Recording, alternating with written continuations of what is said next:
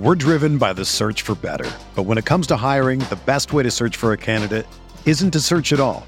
Don't search, match with Indeed. Indeed is your matching and hiring platform with over 350 million global monthly visitors, according to Indeed data, and a matching engine that helps you find quality candidates fast.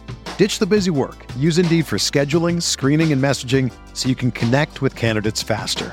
Leveraging over 140 million qualifications and preferences every day, Indeed's matching engine is constantly learning from your preferences, so the more you use Indeed, the better it gets. Join more than 3.5 million businesses worldwide that use Indeed to hire great talent fast. And listeners of this show will get a $75 sponsored job credit to get your jobs more visibility at Indeed.com/Blue Wire. Just go to Indeed.com/Blue Wire right now and support our show by saying that you heard about Indeed on this podcast. That's Indeed.com/Blue Wire. Terms and conditions apply. Need to hire? You need Indeed.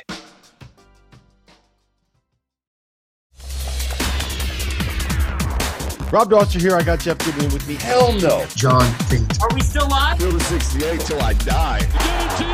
I'm sorry, man. I blacked out. Randolph Children. DJ Khaled, you not a big DJ Khaled guy? Hands thrown up and in. Goodman needs to be fired all the time. Josh Tasker. You're going to beat people straight up. You know the deal. Drink responsibly tonight. I'll be drinking with you. Jarrell McNeil. From the bluest of the blue bloods to the smallest of the mid-majors. This is Field of 68 after dark. Okay, so the schedule hasn't exactly been overwhelming the last couple nights of the college hoop season as it's gotten underway. However, last night we did see Michigan State go down to James Madison. Tonight, an SEC program lost to a Presbyterian team that had lost 18 straight games to end last season. We had a big-time matchup that's going on right now between number 20 Baylor and Auburn out in Sioux Falls. Welcome back to the Field of 68 After Dark, sponsored now by BetMGM. And welcome back, Tyler Hansbrough, former North Carolina Star, National Player of the Year. Chris Mack, former Xavier Louisville head coach, and well-known Field of 68 alum. Now you've had a year under your belt, Mac, so you're ready to go in year two. All right, so first, Mac, I want to hit you, and I don't need a diatribe like we had last night from Rob Doster on this, but I want to know from a coach's perspective, how do we improve the schedule? Because it has been god-awful the first week of the season. I mean, you look at it, last night, Mac, there were 185 games, 72 involved non-D1s. Tonight, almost half of the games involved non-D1s. St. Mary's yesterday, a top 20 team, beat Stanislaus State, whatever the hell it is, by 80 points. What the hell are we doing? Yeah, I don't get the Division II love, in terms of like the opening weekend and the opening set of games.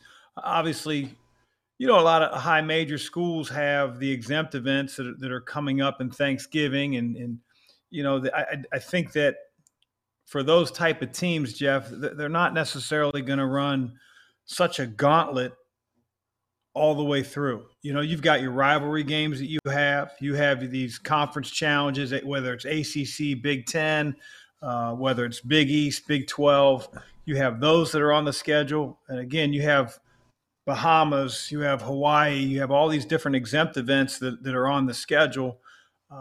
And half the country's not even paying attention to basketball in the first 2-3 weeks. I think coaches with the transfer portal don't necessarily know what they have, what their team's going to look like. I think they want to give them a little bit of confidence as they start the year. I don't get all the Division II games. I'm sure that just doesn't affect their RPI or their net. That's why. I should say. Yeah, the net. That's why, the net. But at the same time, we never really scheduled Division II opponents other than exhibition games. Hey, Tyler, your Carolina team struggled a little bit last night. They made it interesting for at least a half against Radford. Then they pulled away. How about this stat, by the way? We're going to get to Michigan State in a minute, the one team that lost in the top 20. The other 19 teams in the top 20 who played last night won by an average of 39 points. That's how bad it was. Carolina, I think, won by 60. So they played it close. What was your take on your Tar Heels game one? Well, my first take for me was that we continued to stay positive, and we pulled a close one out in the second half. Even though last year we saw at times where this team would face a little adversity and they would kind of show bad body language and they wouldn't really fight through it. So that's a positive sign that they were able to pull it together and have a big second half. But the thing that stands out to me is they had 18 assists last night. And we saw last year where they struggled. They had single-digit assist games. So they're sharing the ball. They are an older team. I think Cormac Ryan came out and had a big game for them. I think he's going to be a big-time player, transferred, 25 years old. These veteran players that teams are getting in the portal, we're starting to find out how important those guys are, and especially having older, stronger, or these veteran players can benefit a team now, as you saw last year with San Diego State. So I like the addition of the transfers, especially Cormac Ryan, Harrison Ingram. He's a guy who can play multiple positions and score. So it looks like they have good chemistry right now. RJ Davis, who I'm expecting to have a big year, had a good game. But also their pace of play was much faster this year. They're getting back to running, which I like to see, and that's the Carolina way to me. So it was good to see him run again. All right, Carolina wins. Michigan State does not. A top 5 team, a team that I picked to go to the Final Four. Tyson Walker was great, but they lose at home to James Madison in overtime. Listen, the one thing that surprises me with this, Mac, is they have a lot of veterans back. It's not like they lost a ton. They brought in some really good freshmen, and I think Izzo's going to try to figure that out, right? Jeremy Fears, a freshman. Do you sit A.J. Hoggard, who's been up and down his career? What do you do? How much do we look into a loss like this for Michigan State, or is this a throwaway at the end of the day? Well, I don't know if it's a throwaway because it's not a good loss. Obviously you want to start the season on a positive note. 3 of their, returning players in Hoggard, Akins and Malik Hall, I think they were combined 6 of 33, which is less than 20%. And just listen to Izzo in his press conference. You could tell he was their defensive intensity. And I think he sort of felt like it was because of so many missed free throws that, sort of took the air out of Michigan State's balloon on the defensive end. And because of that, they just really struggled to guard JMU, who got in the lane at will and banged in some threes. But, when you're 3 veteran players outside of, Tyson Walker, Hoggard, Akins, and Malik Hall shoot that poorly, it's going to be tough. I know they've got some freshmen, but those guys have been there before, and I think he was really surprised at their performance last night. But shouldn't you be able to win a grinder? I mean, you do have veterans back. You're more talented. You're Michigan State. You're tough. Like Tyler, you go out in that first game and you're amped up, aren't you? I don't care if it's your freshman year. I don't care if it's your senior year. You are amped up to play because you've been waiting all off season for this. And again, you're Michigan State. It's not like you're coming off some great year last year. Yeah, you're excited. And sometimes nerves can play a factor. I don't care if you're senior, junior. You've been having hard practices. The hardest practices are always in the beginning. So guys could be a little nervous. They went 1 for 20 from the three-point line, which is going to be tough to win when you do that in today's game. But also, I'm not worried about Michigan State because they have Tom Izzo. Tom Izzo he's a grinded-out coach. I am a little surprised when I look at the stat sheet and see that they gotten out-rebounded last night from James Madison, which is a big shocker to me. But I think Izzo will find a way. He has players. And it kind of goes against, his pedigree is losing these grinded out games and especially getting out rebounded. Yeah, I mean, they're healthy. That's the biggest thing. Last year, I remember seeing them in Portland and they were all banged up. They're actually healthy now. I'm not really worried about them, but I think what Izzo's got to figure out is, like, who's he going to ride on this team, right? They got a lot of good players, and Walker was the one guy who showed up last night. But again, it's those freshmen that are really talented, right? Cohen Carr's a freak athlete. Fears is probably better than Hoggard, to be honest, but he's a freshman. So how much you're going to be able to play him right away? How do you figure out that situation? I think they got a lot of good players. I'm not worried about Michigan State here. But again, I think and Izzo always plays a really tough schedule. I mean, they got to go next week. They got to play in Champions Classic. There's nothing easy for Michigan State. You wonder if I know Izzo doesn't want to lose this one, but it gets their attention right away, Mac, doesn't it? Yeah, there's no way that Izzo wants to lose that one. I don't care who your coach is. If you're a player and you come out on opening night and lose the game the way they did, that's going to get your attention, and you're obviously going to have your ears perked up and, you're going to be ready to go in the next few practices leading up to that. But, like Tyler said, if there's anybody that will get his team to improve over the course of the year, it's Tom Izzo. And, it's just surprising to me that the veterans that he had that I mentioned before just didn't play well. Like, not one of them, all three of them didn't play well. And that's what it took for JMU to come out with a win. And kudos to those guys for that. Auburn, Baylor now tied at 77 with about 2:48 left in Sioux Falls. We just talked about the team of the night, James Madison. The player of the night, Tyan Grant Foster. Grand Canyon, incredible story.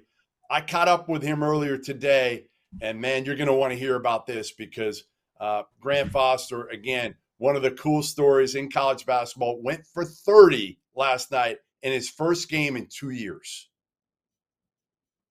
All right, now pleased to welcome in the star of the opening night, and that is none other than Tyan Grant Foster. And, man, your story's crazy. Crazy. Congrats going for 30 in your first game in basically 2 years' time. What did it feel like, before we tell your story a little bit, what did it feel like to be out there after 2 years off? It felt great. It's really a surreal feeling, to be back out there just doing the thing that I love. But it felt great. Great to get out there and just do what I love doing. So your road has been well traveled, to say the least, right? Up in Kansas City, that area. Now at Grand Canyon. Started your college career at Indian Hills. Went to Kansas for a year. We'll get back to that. Then transferred to DePaul. Your first game at DePaul is November 10th, 2021 against Coppin State. It's the season opener, and you have a great first half. I think you had 9 points in about 15 minutes. Yeah. Tell me what happened next. So I had just hit a three going into halftime, and we needed it. It was like a close game. We were down, just hit a three to put us up one, and then I just ran into the locker room for halftime, and then I just got lightheaded. Then I passed out. Then I just woke up, and everybody was around me, and I didn't know what was wrong. So I just got up. Then I was like, what's going on? And then they told me everything that happened in the situation.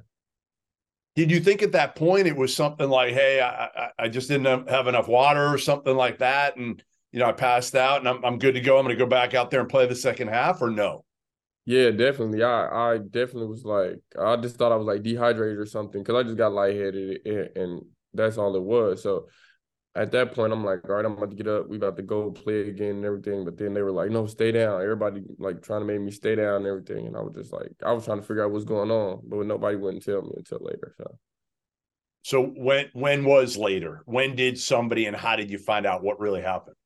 I found out when I was on my way to the hospital. Literally, when I got in the ambulance and I was on my way to the hospital, that's when they told me what happened. Who were you with on your way to the hospital and the ambulance? I was with Dr. Dwayne Peavy, the AD at DePaul, and I was with Mike Summers, our athletic trainer. So you go to the hospital. I assume you have all these tests done. Did you know at that point that there was a good chance there was something with your heart? Yeah, after they told me what happened, yeah, I definitely knew it was something that had to do with my heart. So it was everything else was just out the window. So after all the tests and everything, that's when they confirmed it. So do you remember where you were, how you were kind of told, hey, listen, you may not ever play again? Yeah, I was. It was like I was in the hospital for a week week and a half. And then after all the tests had got done, they had told me it was a possibility that I probably couldn't play again, but they weren't sure. So you basically are a student then. You go back home, right, and you're taking classes online while trying to figure out exactly what you need to do to be able to hopefully play basketball again. What was that road like? What, kind of take me through what you're doing that year.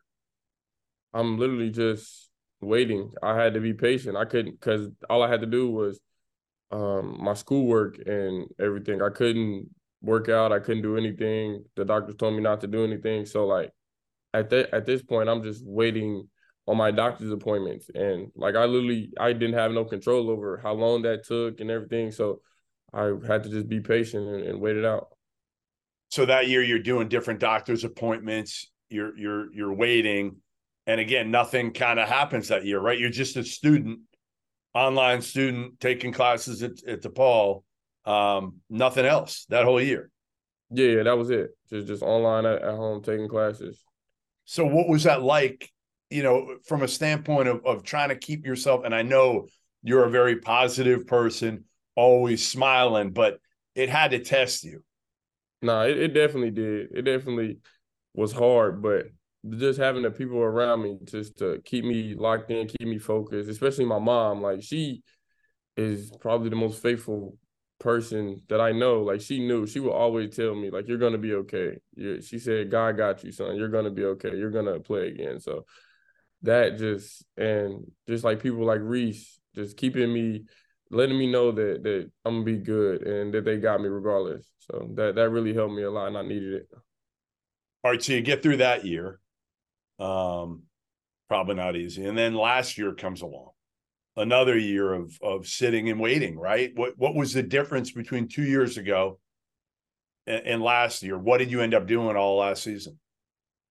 I would say last year I had my little brothers were playing basketball. So like I had something to go do. I would go watch them play and all of that, and then I wouldn't work out, but just watch them work out and stuff, and then help them get better at their game. So, but it got a lot easier as well because I had positive feedback from my doctors. So at this point, I'm starting to get positive feedback. Like, okay, this is looking good. This is looking good. And the tests that I'm doing, they're looking good. So it started to get a lot easier.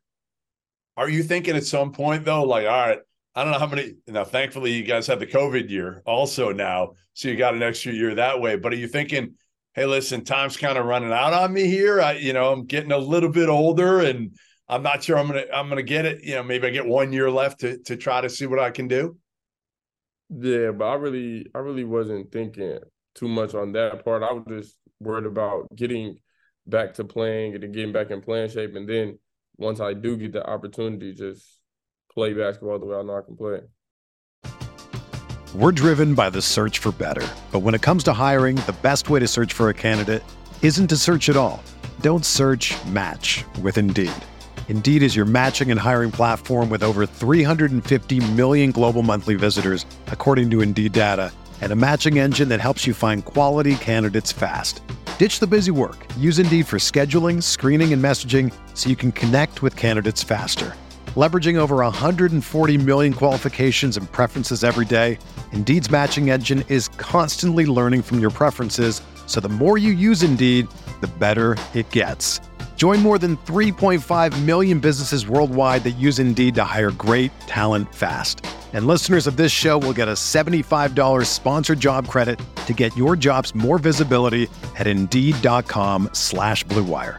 Just go to Indeed.com/Blue Wire right now and support our show by saying that you heard about Indeed on this podcast. That's Indeed.com/Blue Wire. Terms and conditions apply. Need to hire? You need Indeed. It's only a kick, a jump, a block. It's only a serve. It's only a tackle, a run. It's only for the fans. After all, it's only pressure. You got this. Adidas.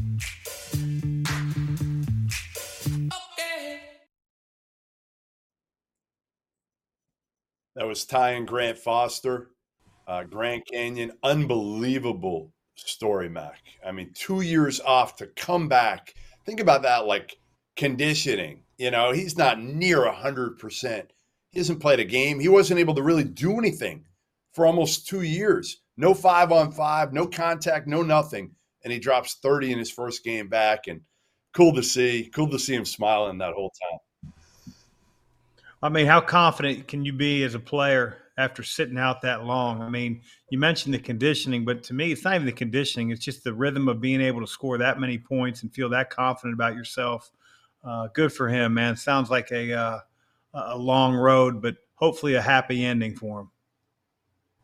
Crazy part, Tyler, they could in a couple weeks, November 19th, they play in an MTE. They could play DePaul. And I asked him, I said, what would it mean to play DePaul again? Would that bring back bad memories? He's like, no. I have nothing but good memories about DePaul and everything that happened there. Obviously, he almost died. But in terms of how they supported him after that, and you knew he wasn't going to be cleared right away to play at DePaul. Yeah, and it also puts things in perspective. This is definitely a game. And then to have that taken away, you really realize how important life is when you get an injury like that and you're away from the game. But also, he may have really missed it and been, taking shots into his mind and was just excited to get back on the court. So I can't imagine, what he's been through. But also, I respect him for staying the course and staying with it for after 2 years. That's very respectful.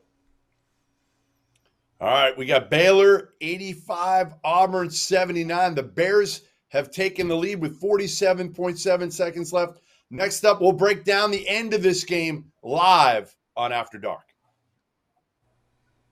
College basketball season kicks off this week, and there's no better way to get prepared for the wild finishes, the bad beats, and the total unpredictability of the sport that we all love than by purchasing access to the Almanac, a project that we at the Field of 68 partnered on with 3-Man Weave, Heat Check CVB, and Verbal Commits. Unlike last season, the Almanac is no longer a PDF. Rather, it is a website that features more than 1,500 words on each and every one of the 362 Division I teams in college basketball. We wrote more than 800,000 words in total. We spoke to every single Division I head coach to get a feel for the rosters, the rotation, the projected starter lineups, and what they think their team is going to look like this year. For everyone, from the bluest of the blue bloods to the smallest of the mid-majors, they deserve to be covered like they matter. And over at the Almanac, that is precisely what we do. Access costs just $19.99 for the year and can be purchased at the link in the description below. And now, back to our show. All right, welcome back After Dark. I'm Jeff Goodman. He's Chris Mack. We got Tyler Hansbrough here, and we got a great game in Sioux Falls. Everybody wondering why the hell Auburn and Baylor played in Sioux Falls, but that crowd got treated to a hell of a game. Never more than 8 points either way. Auburn looked like they had control. Baylor kind of comes back late here. Jacoby Walter, Baylor's freshman, carried him early. But then, honestly, Ray J. Dennis, the Toledo transfer, makes some big plays late. They're up 4 right now with 27.3 seconds left. How big a win would this be, Mac, for Baylor to be able to pull it off the way they did, really not being in control the whole game and being able to go home with a win like this for a program that, again, they've got a lot of new dudes on this team. Yeah, they sure do. That'd be a great win for Coach Drew. I mean, you think about it, you talked about Ray J. Dennis and him making some plays down the stretch, but at halftime he had 7 turnovers and they looked out of sorts. I thought the game, just watching from afar, seems super physical. A lot of hand checks not being called, a lot of legal ball screens not being called, like two teams really athletic going at it.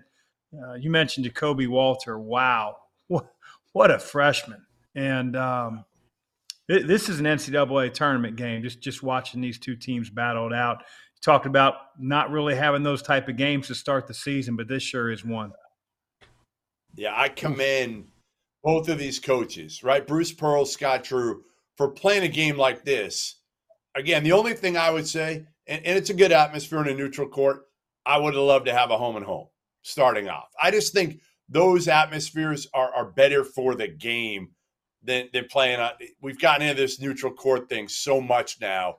How deflating is this for Auburn, Tyler? They came in unranked. This would have been a huge win for them. And right now they're down 3 with 19 seconds left. Still have a chance, but how tough would it be to go home from Sioux Falls with a loss? It's a tough way to start your season, but you got to realize, Baylor's a quality team.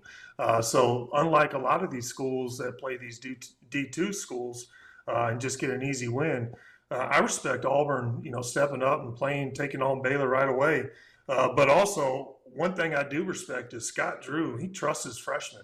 Last year, Keontae George, he let him run and get some buckets up. And now this year, the Walters kid going at it again. I mean, I respect him. Yeah, I mean, listen, the one thing I would say about Auburn that worried me last year and worries me again this year a little bit, point guard play. Trusting your point guard. And again, Ray J. Dennis struggled in the first half, but at least he is a veteran and he kept his poise in this one. We'll kind of break it down here at the end, Mac. Auburn fouls Baylor. Yeah, about 16 seconds left. You're just trying to extend the game as much as you can right now if you're Auburn, if you're Bruce Pearl. First time going to the free throw line. This will be interesting. There you go. Yeah, Ray J. Dennis. Key addition. One of the biggest, honestly, one of the biggest keys in the country. He comes in as a point guard who replaces L.J. Cryer left. L.J. Cryer leaves. Out. Flagler graduate. He left. So really, they had their backcourt last year. Now you had to fill that void, and Ray J. Dennis hits the first one. So he's come up huge here. That to me says a ton about a kid. Like a mid-major player who transfers up. He's playing in one of the biggest stages of his career, right? And like you said, he's awful first half. Awful. Yeah. And somehow he finds a way at the end of the game. He hits another one. 2 free throws, making big plays. That's a lot mental toughness, man. Right? I mean, understand, he played in the MAC, and I know it's not a power conference, but, he's used to playing against really good guards and really good competition. And for him to be able to shake off having 7 turnovers in the first half and be as poised as he was in the second half, go to the free throw line with 16 seconds left in a 1-possession game where he hadn't been in the line yet. It's one thing if you're in a groove, you've been in the free throw line 8 times, you know how it feels, but you get there 39 minutes and 44 seconds into the game with the game on the line. It's 2 big free throws, but he's been there before.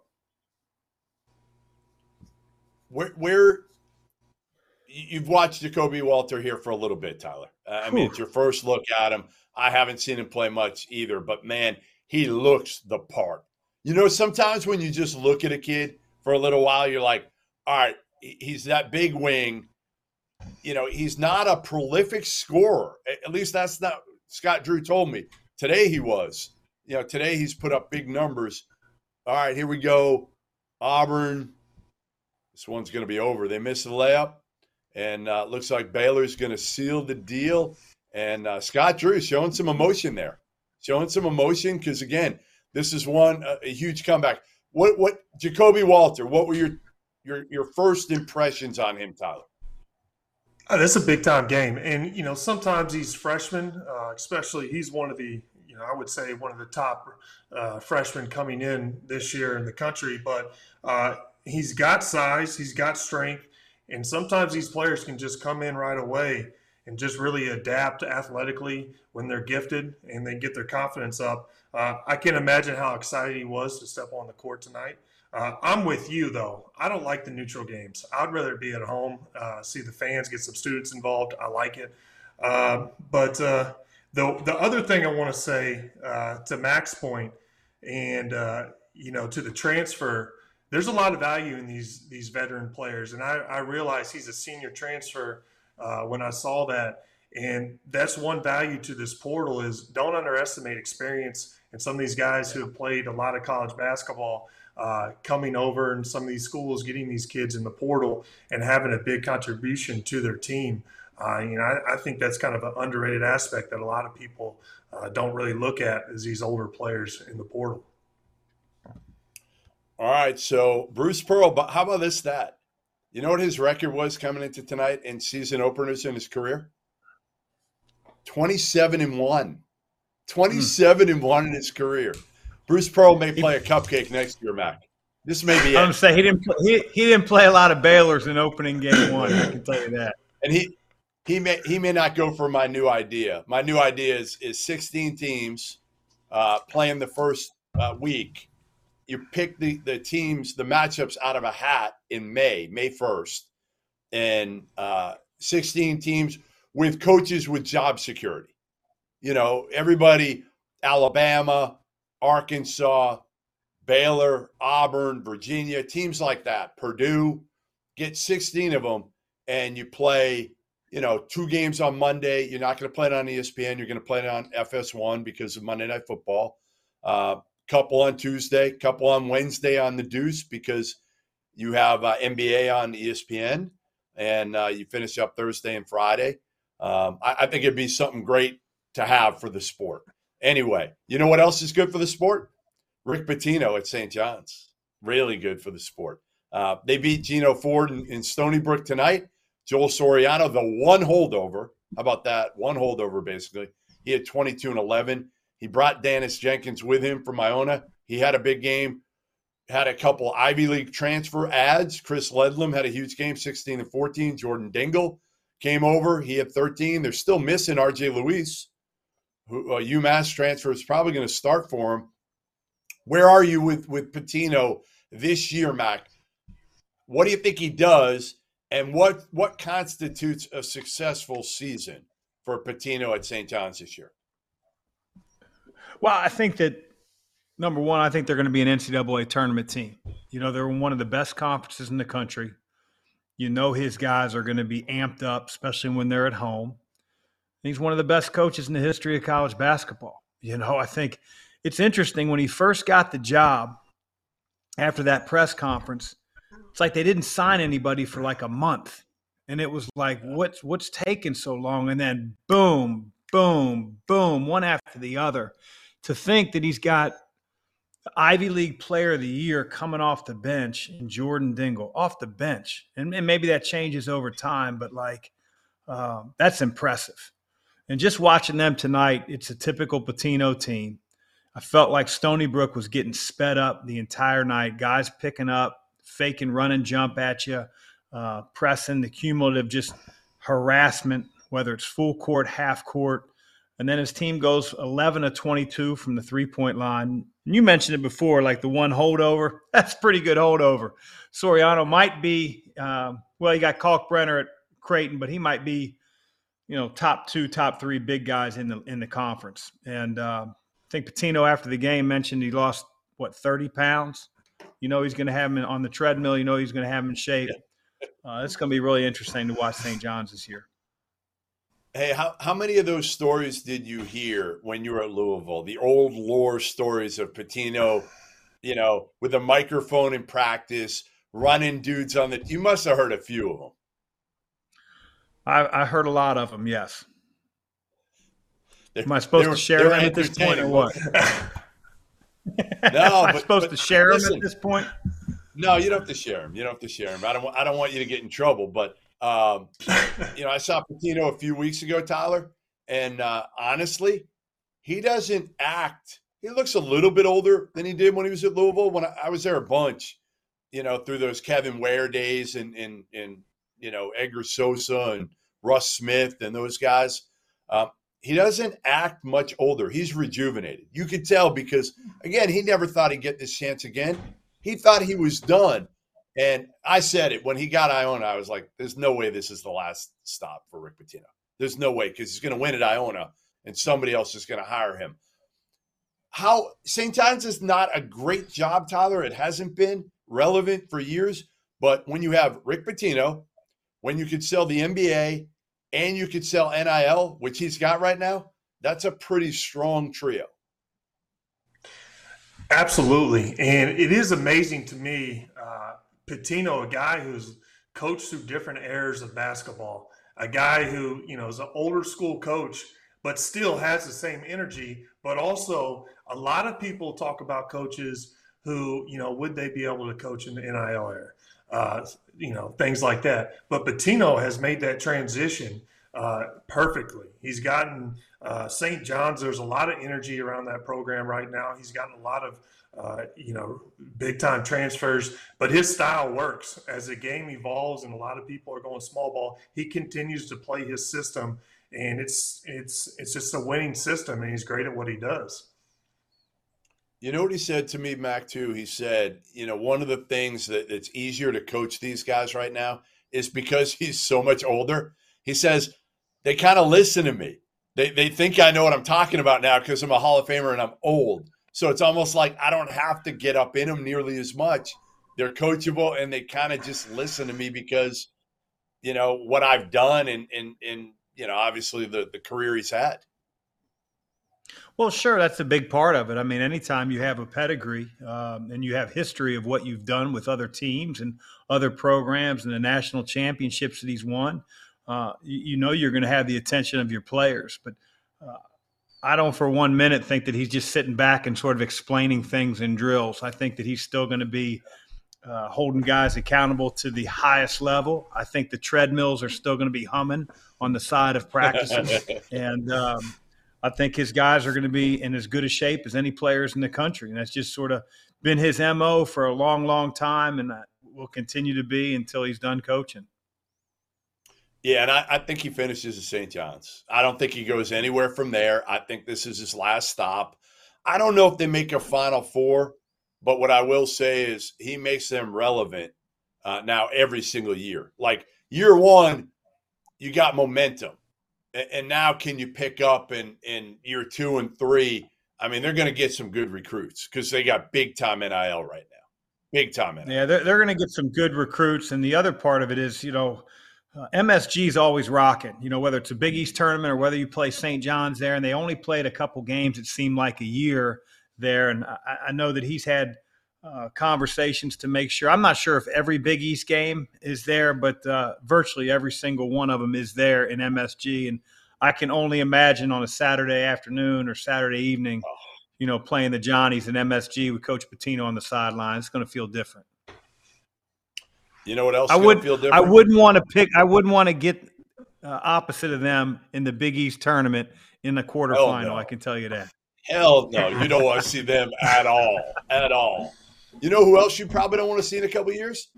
Georgetown. I think it's going to take Eddie, obviously, Ed Cooley, a little bit longer. He didn't reload like Pitino did right away, but Georgetown's got a lot of money around that program. He'll have NIL next year. I think this year they're probably, if they're an NIT team, that's a hell of a year. I don't even think they're going to be an NIT team this year. They win tonight. They play Lemoyne. Cooley's first win at Georgetown. I love his top player is a kid who transferred from Fairfield. He got late, named Supreme Cook. Big kid. I saw him play last year in person against New Hampshire. You know Cooley well, Mac, from your days, right? In the Big East, you know pretty well? Yeah. Like, what do you think Cooley at Georgetown? First of all, how shocked were you when he left Providence, when you found out he left Providence for Georgetown? I don't know if shocked. I was surprised, though. I think that when it came all the way down to it, I didn't think that he would make that jump. I think there was obviously a lot of speculation leading up in the last month or so. It seemed like that's who Georgetown was targeting. But at the end of the day, I wasn't quite sure that he was going to pull the trigger. And so I'm sure it's rejuvenated him. I'm sure he's, anytime you take over a fresh new place, you're learning for the very first time, but, you can sort of do things that have allowed you to be successful at your old place, but also maybe put some new spins on some things that you always thought about doing, but just didn't at your last place. And I think that Ed is, he's a fiery type coach. Players love playing for him. They're going to run through a wall for him. It's going to take him a little time to get, some of his guys. But obviously with the transfer portal, things can happen quicker than they used to be in the past. So Ed will get it going. I have no doubt. Obviously tonight was an easy one. But, there's reason to be optimistic if you're a Georgetown Hoya fan.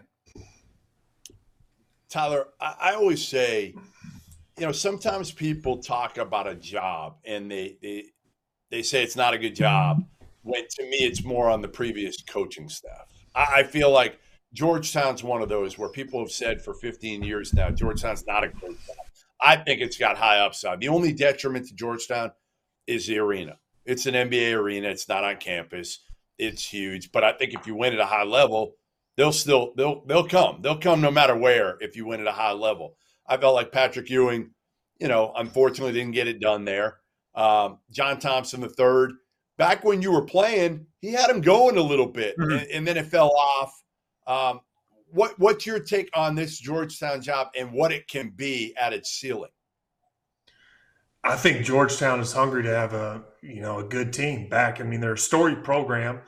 When I was in college, they had Roy Hibbert, Jeff Green, a lot of good players. They were still relevant. Final Four team. I see no reason why their ceiling can't be, a contender. And I think Cooley has a chance to turn around a program faster than normal because of the portal. And I expect, him to go portaling. And also, Georgetown is an easy sell. There's a lot of, history there. There's a lot of great players that have come through Georgetown. So I think they're hungry to get back to what the program has always been. And also, they needed a proven coach to come in and try to, right the ship right away. Energy. That's what the Georgetown program really didn't have, coaching over the last 15 years. That what Cooley's different than everybody else, isn't he, Mac? Like, his personality might be almost unique in college basketball. It's hard to say, but he's I don't even know, how do you describe him? Well, he's got a big personality, and I think the thing I've always been impressed with about Ed is his ability to connect with literally anybody. He just has a special gift, whether he's talking to the president of the university or he's talking to the guy that sweeps the floors. Ed makes people feel really good, and it's not fake. It's genuine. It's sincere, and he's got a loud personality. He's a funny guy, and he's a guy that can get downright serious with his players and go to bat for them. And like I said before, kids love playing for him. They run through a wall for Ed. He's going to do great things at Georgetown.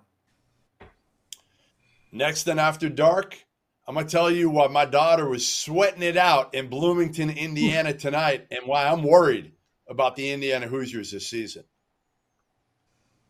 If you haven't signed up for BetMGM yet, use the bonus code FIELD200 and you will receive $200 in bonus bets instantly when placing your first wager of at least $10 with BetMGM. Here's what you got to do. Download the BetMGM app. Sign up using the bonus code FIELD200. Deposit at least $10 and place your first wager on any game regardless of sport. You will receive $200 in bonus bets regardless of the outcome of your wager. Just make sure that you use the bonus code FIELD200 when you sign up. And remember, BetMGM is now available under one wallet in select states. As a New Jersey resident, this is super convenient for me when I have to go cover games in New York or Philly. When crossing state borders, just log into your existing account instead of having to create new accounts in each state that you go to. And most importantly, I got to let you know, we do have some fun stuff coming up for this college basketball season. Bet insurance tokens, college hoops odds boosts, my personal favorite, parlay odds boosts. So download the BetMGM app today. All right, welcome back. Field of 68 After Dark. I'm Jeff Goodman here with Chris Mack, Tyler Hansborough, and not a great slate of games, but we had some interesting endings here. And Indiana out in Bloomington playing Florida Gulf Coast was certainly one of those. They were down with 10 minutes to go. They were down a handful, and their offense looked awful in the first half. And they came back. They made a run, and they did it with the freshman Gabe Cupps on the court and the highly touted freshman Mackenzie Mbako on the bench. And I like this. I don't know if Mike Woodson's going to be able to go with this, Mac, but I like it because I just think it gives them more balance and more of another ball handler, maybe another perimeter shooter. Mbako is a pretty good shooter, but I just don't love the front line, the spacing when you have Mbako, Renew, and Khalil Ware. I don't like it. I feel like it's like a 1980s look, and I know they can all step out a little bit, but they're not really guys that you're going to respect stepping out. You're gonna dare them to make them until they start to make them.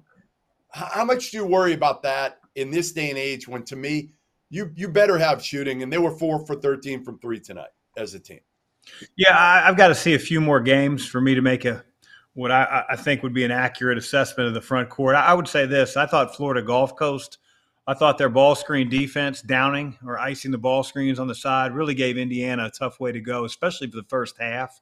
I was really impressed with Khalil Ware, though. They used him as a decision maker. When they started down in ball screens, the guard started taking the ball down and throwing it back to the high post, and he made some really nice passes and almost became more of a distributor than scorer. I know that on the telecast they were talking about him being a first round type of guy, and I can see that his ability to handle the ball and make decisions was impressive for a 5. You lose a guy like Trace Jackson Davis, who you're not necessarily going to be able to replace production wise, but I was really impressed by Ware, and for Indiana to be able to take that punch. And I think they went on like a 14-0 scoring run in the second half and really iced the game down the stretch. But, Cups can be on the floor. He's a coach's son. We recruited him. He has got a high IQ. He can shoot. And it gives you a second ball handler that maybe doesn't put Xavier Johnson, feeling like he has the weight of the world and all the decisions on his back as he's playing point guard for the Hoosiers. You know what? Early on, they didn't play with any emotion, any intensity. I thought Cups coming in gave him that defensively. He got up in dudes. Mm-hmm. And I think sometimes you need that, right, Tyler? Like the one thing you did, you always play with intensity. You played with emotion. And I think, honestly, some of your teammates benefited from that because they were kind of cool dudes, right? Some of your teammates were not the most Kyle Lawson, he was not emotional at all, was he? No, I think, a lot of my teammates, you look at Wayne Ellington, one of the smoothest, calmest people you can play with. Energy is contagious, and not a lot of people talk about the spirit of a team. It's a huge factor and can play a big role in any team and have great chemistry. But also when I look at this Florida Gulf Coast and Indiana game, if you're going to have some non-shooting lineups out there, you better out-rebound them. And I saw Florida Gulf Coast out-rebounded them. Which you've got to control the boards, especially if you're going to have an advantage size-wise like Indiana does. So you got to take care of that. But also Florida Gulf Coast shot 33%, I think, from the free throw line, which is, probably may have cost them the game. Those are super important. But in today's game, defense and, pressuring the ball and all that stuff and the downing of the ball screens and making people stay in front of you, I'm old school. I like defensive pressure. I like getting into ball handlers, making them, turn the ball over, force some turnovers. I like hard hedges. I know it's old school, but I think it can be effective at times. And not a lot of young players or college players see that type of defense a lot. And I think sometimes your best offense can be your best defense and lead to turnovers and fast break points. Hey, it's Kaylee Cuoco for Priceline. Ready to go to your happy place for a happy price? Well, why didn't you say so? Just download the Priceline app right now and save up to 60% on hotels. So whether it's Cousin Kevin's Kazoo Concert in Kansas City, go Kevin, or Becky's Bachelorette Bash in Bermuda, you never have to miss a trip ever again. So download the Priceline app today. Your savings are waiting. Go to your happy place for a happy price. Go to your happy price, Priceline. Another day is here, and you're ready for it. What to wear? Check. Breakfast, lunch, and dinner? Check. Planning for what's next and how to save for it? That's where Bank of America can help. For your financial to-dos, Bank of America has experts ready to help get you closer to your goals. Get started at one of our local financial centers or 24/7 in our mobile banking app. Find a location near you at bankofamerica.com/talktous. What would you like the power to do? Mobile banking requires downloading the app and is only available for select devices. Message and data rates may apply. Bank of America NA, member FDIC. So we talked about this a little bit earlier, about these early season games, Mac, and how much you want to take from them. Like this one, right? Indiana struggles a little bit. They don't look great. They didn't look great in the exhibition games either.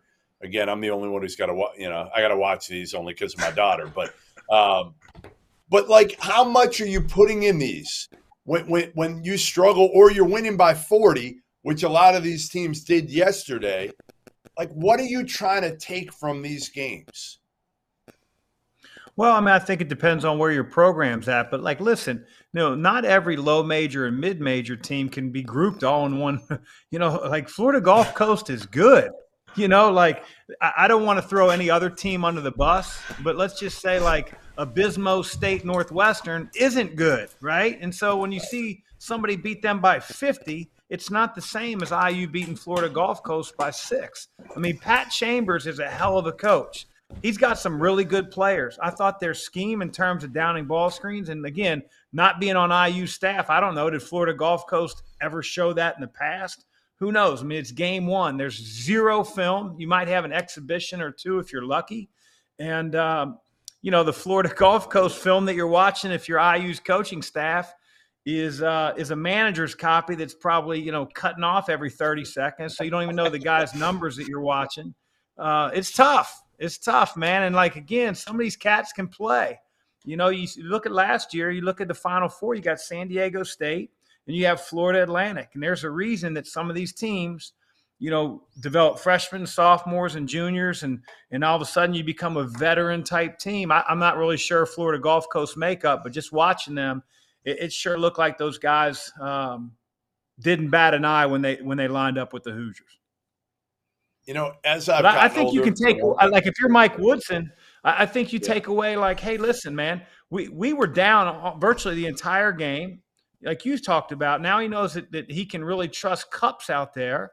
Who else can we develop? You start to tinker and you find out, like, as Tyler said, hey, man, we got our asses handed to us on the backboard. And if we're going to play, guys that aren't necessarily perimeter type players, then we've got to carve out a lot better identity inside the lane. And he'll figure it out, man. He's been around the game a long time. Yeah, the one thing I've learned over the years is not to overreact necessarily to one game. Like I remember a few years ago, Quentin Grimes, who's not a great shooter, at Kansas Champions Classic. It was their first game, and he went for like 27. He was like 5 for 7 from 3. And I was just like, hey, is this good? And then everybody moved him up in the mock drafts after one game, and then he didn't make shots really the rest of the year. And again, you kind of learn. Even Terrence Shannon last year in Vegas, if you remember, there was a game where he went bananas. I was at it. He didn't miss a 3. And everybody's like, oh, my God, Terrence Shannon's going to be a great shooter now. And it's like, no. Everybody, you can have those games, those outlier games. So I think one of the things that you got to be careful of, not just with players, but with teams, is not to overreact to one game right now, early in the season, because so many teams have completely revamped, personnel. Yep. Now, again, Michigan State didn't. That's the one thing that shocked me is, again, if that had happened to maybe a different team that had a completely new group, I would have been like, okay, no big deal. Give them a mulligan. Even Indiana, right? They lost 4 or 5 starters last year. They lost, Trace Jackson Davis, who was probably the second best player in the country. So you look at them and you say, all right, yes, it's so early. Mike Woodson's probably trying to figure out how to play. Again, for me, my biggest question mark isn't necessarily – it's more of the construction of the roster, if that makes sense. Yeah, Tyler. I hear you. But let me tell you something. When he goes in to watch film early in the morning or tonight, it always feels a lot better to watch that film when you're 1-0 versus 0-1. He has a much different feeling than Tom Izzo watching that film right now. No question. All right, before we hit our future segment, sponsored by BetMGM, I want to touch on one big upset tonight. And Vanderbilt was without 3 key guys. All right, 3 key guys were sitting out due to injury, including their best player, Tyne Lawrence. But they lost to Presbyterian. Presbyterian, I think, was 344 last year in Ken Palm. They had lost 18 straight games to end last season. Vandy had momentum last year. At the end of the year, Stackhouse finally had momentum the second half of year 4, and he gets hit by the portal a little bit. In fact, Lawrence went in the portal and then decided to come back to school, but he lost a bunch of other good players. And now they lose to one of the worst teams in all of college basketball, Tyler. Are you worried about Jerry Stackhouse, his future in Nashville? Maybe a little bit. This is a tough one, but Vanderbilt had an off-night shooting, and they had some of their key guys out. And Stackhouse is my guy. I can't come on here and say bad, but hey, this one you can't sugarcoat it. It's a tough loss for them. Maybe they bounce back, but they have been a little sporadic. They've had big wins and then some, kind of a roller coaster ride. But this is a tough one. Well, I mean, my take, Mac, on this is like Vandy's got history. People forget about it. Like, when Kevin Stallings was there, he had it rolling. They had pros. They were developing dudes. It's a tough place to play, obviously, for the way the building's constructed, where the benches are. The fans are pretty good there when they're winning. What do you think?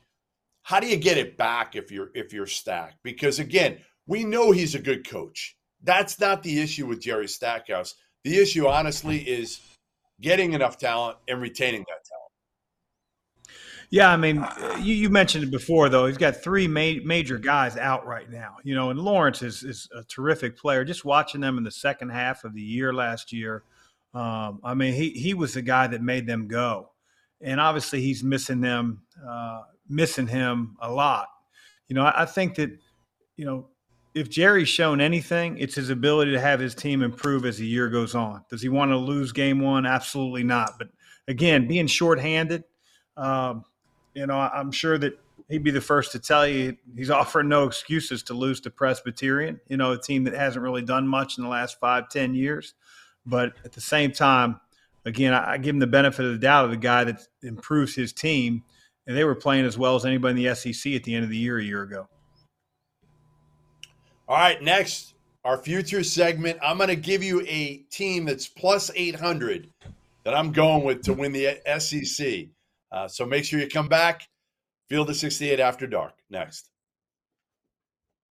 College basketball season kicks off this week, and there's no better way to get prepared for the wild finishes, the bad beats, and the total unpredictability of the sport that we all love than by purchasing access to the Almanac, a project that we at the Field of 68 partnered on with 3-Man Weave, Heat Check CBB, and Verbal Commits. Unlike last season, the Almanac is no longer a PDF. Rather, it is a website that features more than 1,500 words on each and every one of the 362 Division I teams in college basketball. We wrote more than 800,000 words in total. We spoke to every single Division I head coach to get a feel for the rosters, the rotation, the projected starter lineups, and what they think their team is going to look like this year. For everyone, from the bluest of the blue bloods to the smallest of the mid-majors, they deserve to be covered like they matter. And over at the Almanac, that is precisely what we do. Access costs just $19.99 for the year and can be purchased at the link in the description below. And now, back to our show. All right, welcome back. Field of 68 after dark. And now we've got our BetMGM Futures segment where we go around to a couple of the leagues and give you our take on who we like and maybe some value picks. All right, we're going to start in both of your leagues. All right, we're going to go ACC, make it easy for both of you guys. Duke, the clear favorite, Tyler, plus 125. Your Carolina Tar Heels second, plus 375. Miami plus 500. Virginia, Tony Bennett wins the league every year, plus 700. I'm going to take Tony Bennett just because I think it's value. And again, it's Tony Bennett. He wins the damn league every year. Why wouldn't I take him at plus 700? Am I crazy, Mac? Yeah, you're crazy. I don't know if it has anything to do with Virginia winning the league or not, but that's not a bad bet. Very, very good value. I'm going to actually get a little bit more value. I think I'm going to go with Brad Brownell at Clemson. I think that he's got a really good team this year, and I think it's going to be the Tigers' year. I really do. I like the addition of Joe Girard. I think P.J. Hall is completely healthy. Obviously, Chase Hunter's really good. I really like their team. I still think Duke's obviously the favorite, but I think if you're going to take a value pick for me, it would be the Clemson Tigers. Tyler, you're going to take Carolina, aren't you? Plus 375. You like that. I know you do.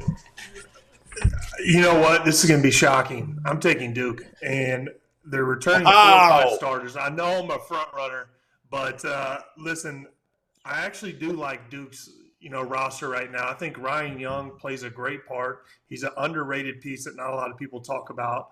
But also Filipowski getting healthy. He talks about he's feeling much better. He had a great year last year.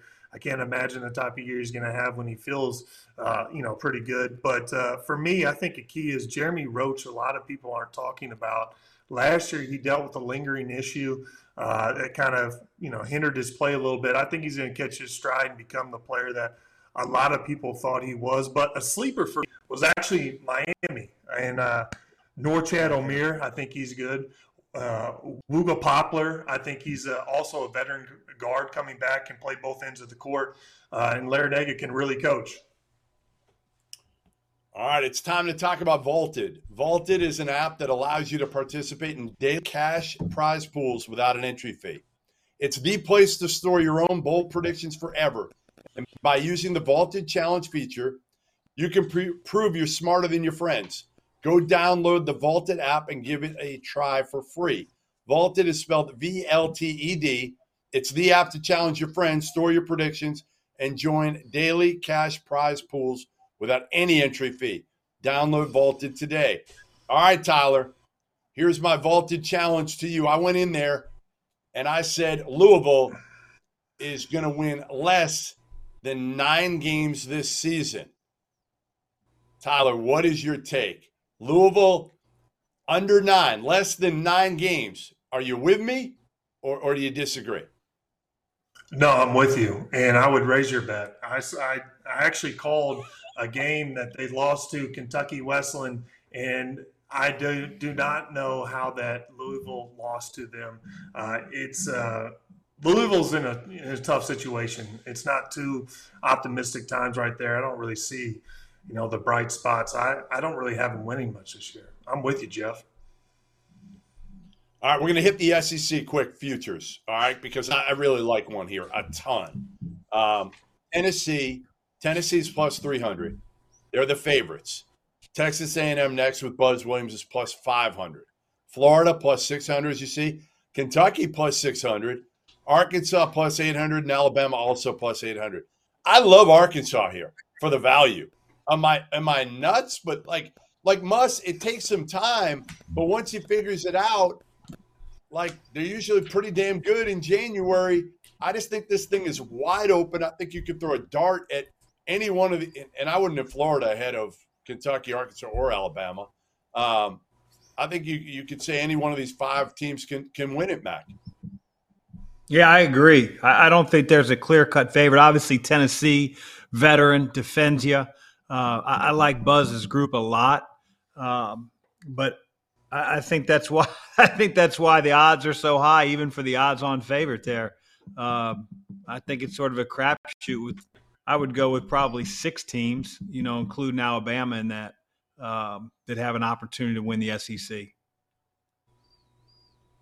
You got anybody in the SEC, Tyler? I think I'm going to roll with Tennessee. I think Zakai Ziegler is going to get healthy. But also, I'm with you. I do like Musk. I like Arkansas. Travion Brazil is healthy now. I think he's a big-time player. Could be an impact right away. So I like both of those picks. I don't think there's a clear favorite here. Last one before we get to our toast of the night, Big East. Defending national champs, UConn plus 275. Marquette, the same. Creighton plus 320. Those 3 are super close. I kind of like Villanova. I've said that I think they have a chance to go to the Final Four. I know people question them because of Kyle Neptune, and it's not Jay Wright coaching them, but I think they're old. They've got a couple guys that have been in the program for a while, in Eric Dixon and Justin Moore. Moore's healthy. So I'm going with Nova plus 600 here. Mac? You know what? I hate to piggyback off of you for more than one reason, man. I actually had Villanova as well. It's really good value. The fact that they dismantled American the other night is one thing, but what really caught my attention was having 4 guys in double figures. The fact that they have Baker Dunleavy back on the bench, I just feel like the culture that Jay really drove and created there at Villanova. Obviously, it was a hiccup last year. You know, it's a learning curve for Kyle. I know he was at Fordham, but like that's a different animal at Villanova. And I think him having a veteran crew, Justin Moore being healthy, I just think that's really good value. I like Villanova. I think that culture is going to be back, seen on the floor, just like it was last night against American. Oh, you're not going the favorite again, are you? You're not making a trifecta of favorites here. I can't be a front runner across the board. Actually, I did have the favorite, but I'll switch it up real quick. I'm actually going to roll with Creighton. I like Kalkbrenner. I like what McDermott's doing there. I think they've got some guys coming back that are key, and they can score at times. And I think Kalkbrenner makes him a defensive threat when he's in the game. So I think Creighton's going to be a contender. All right, let's get to our toast of the night. All right, I'm going to start us off. It's easy for me. All right, this guy lost 18 straight games last year, Quentin Farrell at Presbyterian, the head coach, to end the season. They get a win right away. Game 1, they beat Vanderbilt tonight. Quentin, you deserve this Allagash White that I just popped open. So congrats, my man. Congrats and enjoy it. And I hope you pop open more than just one tonight.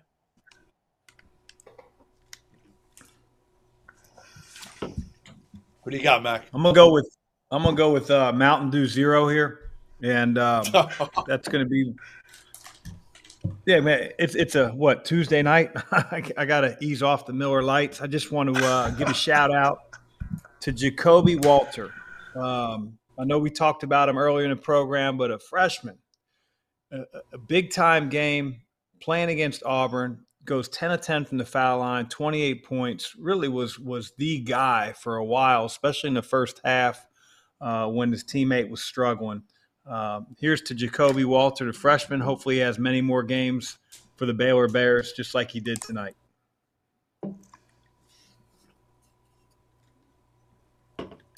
Tyler, who you got? Finish it off. Well, I got my Gatorade Zero here, Mac, but I'm going to roll with Cormac Ryan.